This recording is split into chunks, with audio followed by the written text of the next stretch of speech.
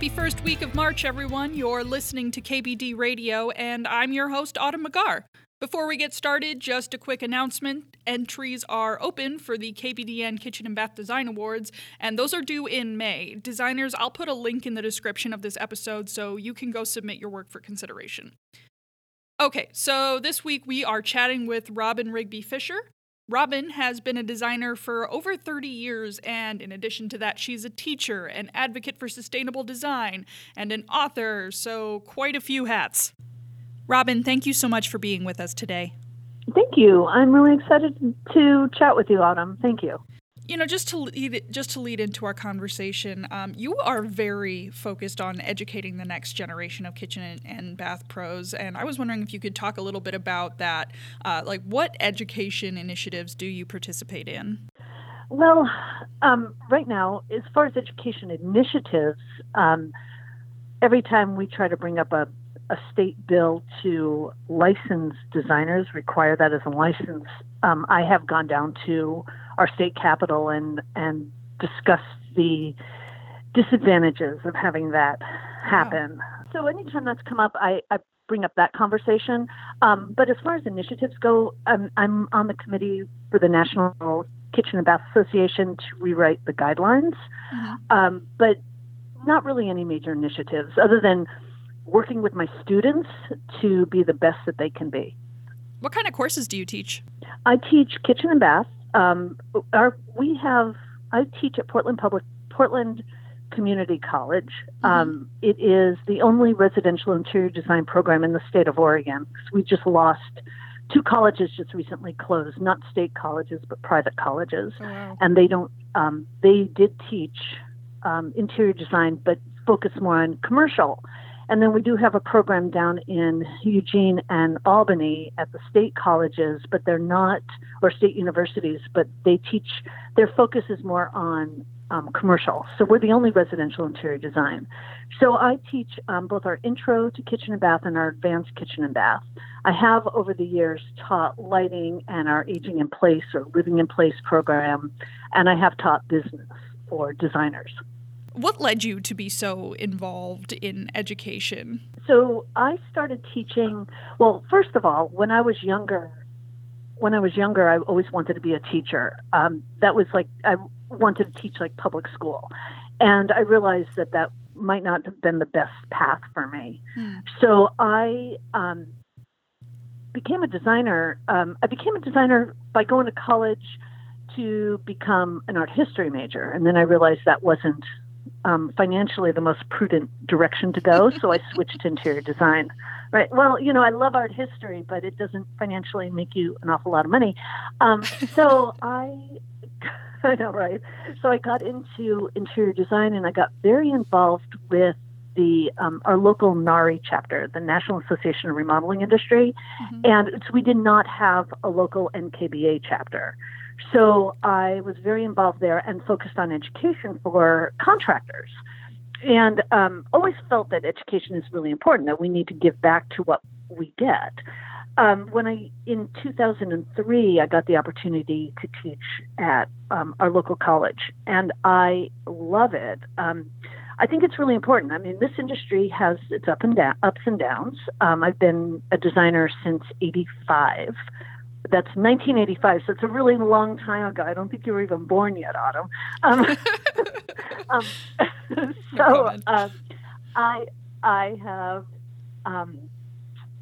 I love what I do, and the industry has had its ups and downs, and I've stuck with it.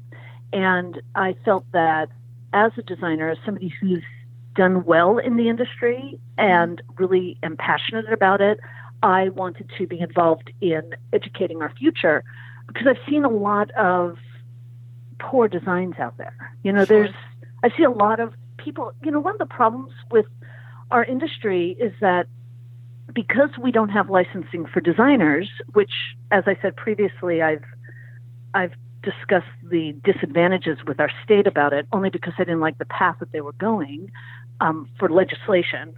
But for one of the problems with our industry is anybody who can put colors together really well can think they can become a designer. Right. And that's a really bad thing, because this is, you're affecting the way people live within their home.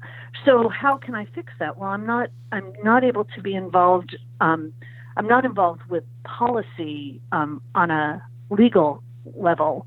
I felt like it was really important to get involved in education, and this way I can at least teach people how to be designers and how to think beyond making things look pretty, but making things look functional, and knowing how to run a business and being involved in the financial aspect and the client relationship aspect, and understanding that there's more to design than making things look pretty. Right. And, something I hear a lot is that within the industry, it's often difficult to find really good, talented, promising people to bring on board. How else do you think more experienced designers can reach out to potential newcomers to the industry and ensure not only an influx of new and exciting talent, but also viable talent and people who actually know what they're doing? Well, I'm always willing to share. I'm always willing to share because I want to see people succeed. And to recognize that it's competitive, but it's not competitive. Sure. I mean, typically when I meet with a client, I'm bidding against the same designers. If they're not a referral, it's like usually the same 3 or 4 designers that I'm talking. The client is talking to the same 3 or 4 designers because they know a certain quality. If you love the industry, I think you should share it. I really do. And not totally answering your question, but one of the things that I tell my students, I work my students hard, really hard. I want them to be absolutely the best. And because of that, the people in other businesses in Portland know that they are hiring. If they've come out of our program, they know that they're able to hire somebody who's serious about the industry. Now, that's not saying all of them are great. I mean, we have some students that are like stars that we will all be reading about these people. And then we have a lot of people that are like, okay, yeah, they're okay. They're not necessarily the best designers, but our industry is huge and they have opportunities to go into so many different aspects. I mean, they could write for magazines. They could be a representative of plumbing fixtures. They work in a lighting showroom. They could, work in a textile showroom. There's so many opportunities in our industry to be involved, and we need people like that. But we also need people that understand the concept of design and be educated, not just be good at putting colors together. Sure. This is a serious industry. What we do every single day affects our clients' lives. I mean, when I design a kitchen for somebody or a bathroom or I put furniture in their living room, if it doesn't fit the way they live, I've wasted their money. I've wasted resources. I mean, I have wasted so many things. It's so important that when we work in somebody's home, that we are thinking the best for the client financially and usability. I mean, if it doesn't function well for them, it blows my mind, some of the things I see sometimes. And I think that's why I'm so passionate about what I do, and that's why I teach, so that way I can try to instill that same level of passion into my students. Plus, you're elevating the entire industry by making sure that everyone's at the same level. It's not so much about keeping your competition down. It sounds like it's more about making sure that everyone's at the same level as you, so that the whole industry looks good. Absolutely. And oh my gosh, like when students get, oh my goodness, there's a really great designer. Well, I can go on and on about this. There's a really great designer in Portland who her billable rate was like, she's brilliant. She's like one of the most brilliant designers I know. And her billable rate was so ridiculously low. I started harassing her. It's like, you need to raise your rate because your talent is so good. First of all, you're not billing out what's valuable to you, but you also are lowering the standards for everybody else, right? Now, that's not saying you have to be, we're in Portland, Oregon. Our billable rates are a whole lot lower than what they are in Chicago or LA or New York. But we all need to be at a certain level, right? At an equal footing to be able to raise the standards of what we do. What we do isn't just putting pretty things together. We're, like I say, we're affecting people's homes, their lives. It's important. one of the things I tell my students is I work my students hard when they're in class. I mean, I expect them to be the best they can possibly be. Mm-hmm. And I tell them that I am going to grade them as though they're my competition, because one day they're going to be my competition. And I want them to be formidable. Right. I want to be able to say, yeah, I know who they are. They're brilliant. But likewise, I have no problem saying, if you don't put 110% into this class, one day you're going to bid against me on a job, and I'm going to say, yeah, I know them. I taught them in school. Who's going to get the job? Right. They won't. So I really work hard, and I get professionals in Oregon call me when they're looking for new employees, because they know that our students are driven and they think, and they're not just putting pretty things together.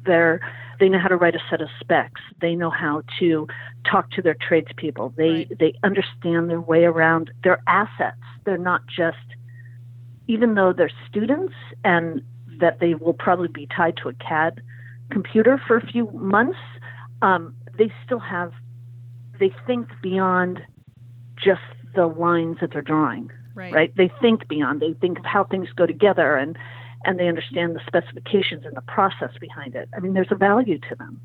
I want that, because I love what I do, and I want the industry to be as high quality as it can be. I want people to hire us and not just say, oh, I saw this on HGTV. So, I get really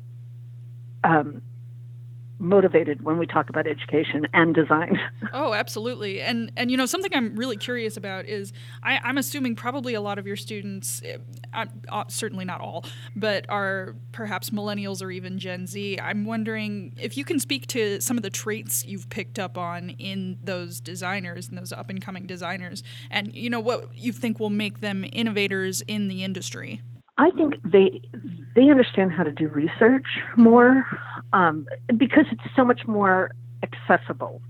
I think the best thing about the younger population is that they understand balance, meaning they know when to work and they know when to play. And I think that's really important. I think I'm at the end of the baby boomers, and I work all the time. I don't say, oh, it's 5:00. I should go home and now enjoy my evening.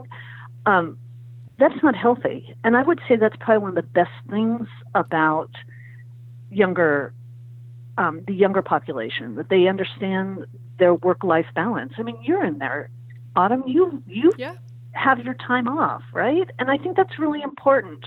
I think that as far as work ethics go, I'm not going to put it all on one generation and say, because I hear people say, oh, the young people, they don't know how to do, they don't put their time in, they don't, whatever.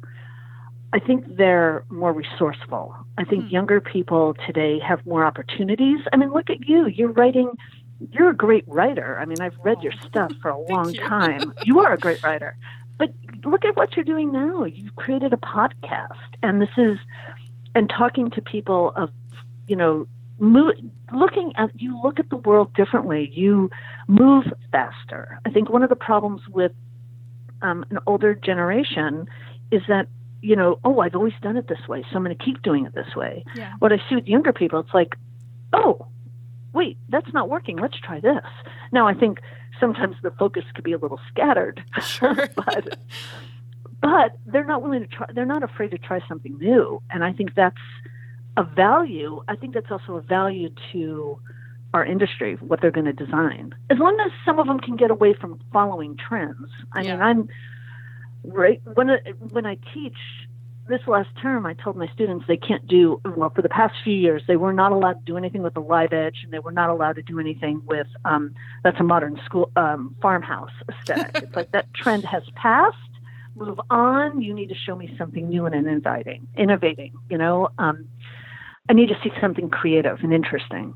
Yeah, definitely. And something I'm wondering if you can also speak to is, For those who are, current business owners who are looking to possibly getting into working with millennials and other younger generations as employees or as potential partners in the future, what kind of work environment do you think they expect? Like, what kind of career and career path do you think is going to be most beneficial to them and make sure and ensure that they are the most productive possible employees? So my associate who works with me is a graduate from our program. She's 25 years old, and I think it's creating a situation where it's not sit down, shut up, and draw what I say. What's your opinion? I don't understand designers who feel that way. There are a lot of designers out there who say, I don't want your opinion, I just want you to draw. So Kendra works with me, and she's right now redesigning bathrooms and kitchens that we started working on. We have a conversation about the direction, and then I give her freedom to design. We then review it together, and we make adjustments. Together, but I give her authority over her design. And I think that's what we should do, not just with somebody who's young, but with anybody new in the industry. Give them a chance to design and to show what they can do. Now, as the principal designer, the one who has the more experience, you're going to look at it and go, okay, this is great. This area we need to work on. Let me share with you why this is a problem. But don't just say, I don't know. I've worked in big companies where new people are brought in and they're told to just sit down, shut up, and draw. I don't want your opinion. I don't remember asking. And that I've never been like that.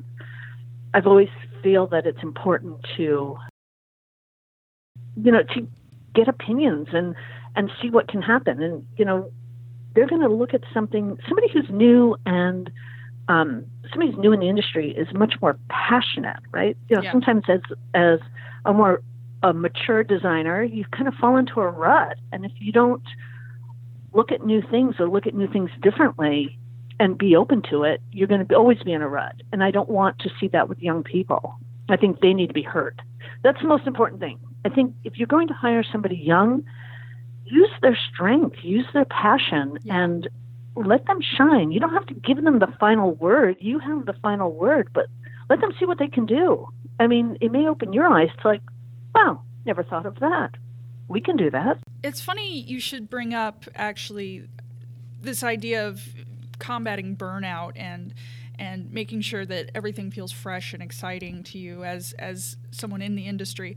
What I'm wondering is, how do you personally keep your excitement about design fresh? What inspires and energizes you when you feel like you're kind of entering a slump? Well, first of all, I try to go to as many trade shows as I can. So I was 2 years ago, unfortunately, I feel bad for all the people who were going to go to Eurocucina that got canceled.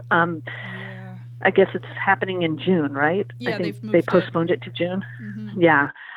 Go to Eurocucina. Oh, my goodness. But, just recently I was in New York for a one-day conference, and I went to the MoMA, which was incredibly inspiring. And I spent time drawing while I was there at the art museum and taking photos and looking at art as inspiration. So when I came back, my advanced class, I gave them, they had to pull out of a hat 2 pieces of art, one for the kitchen project and one for their bathroom project. And they had to use that as their inspiration for their project. So whether it was color or shape or form out of that painting, they had to implement that into their project. I tried to do that for myself. I try to look at art, or I have, we have this thing called a camera with us 24/7. I take pictures. I know it's also called a phone, but I think most of us look at it as a camera, right? Pretty much.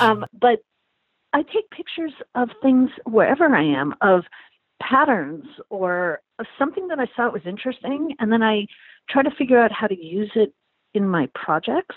Just because, good grief, how boring can this be? I mean, seriously, we can start designing everything exactly the same way, and would you rather die than just be bored to tears? Like, yep, use that tile again. Yeah, I'm going to do the countertop the same way. I mean, there's so much out there And we should figure out how to be inspired. I mean, it doesn't come from other people. It comes from us. Mm-hmm. And we need to be inspired. So I take pictures all the time and then print things up, or I'm on Instagram and see other designers, some of the things they're doing and going, wow, that's brilliant. I got to figure out how to use something like that in my next project. Yeah. And we have boards up of things that we like, and we figure out how to use it. Just fabric. And like you would love this wallpaper I have. It's of snakes. It's so cool. Oh my gosh. I would love that. No, you will love this. And I've been trying to use this in somebody's home, and it hasn't gone yet, but one day we will use it. But I keep images around to show, just to be inspired. We have art in our office. We have pretty things around, and it's the only way I can be. I have to keep myself inspired, because otherwise it can get boring, right? Listen, Robin, it's been great talking with you today. I really appreciate it. Thank you so much, Autumn. It's such a lovely opportunity to talk with you. So thank you. Thank you. Have a great day. You too.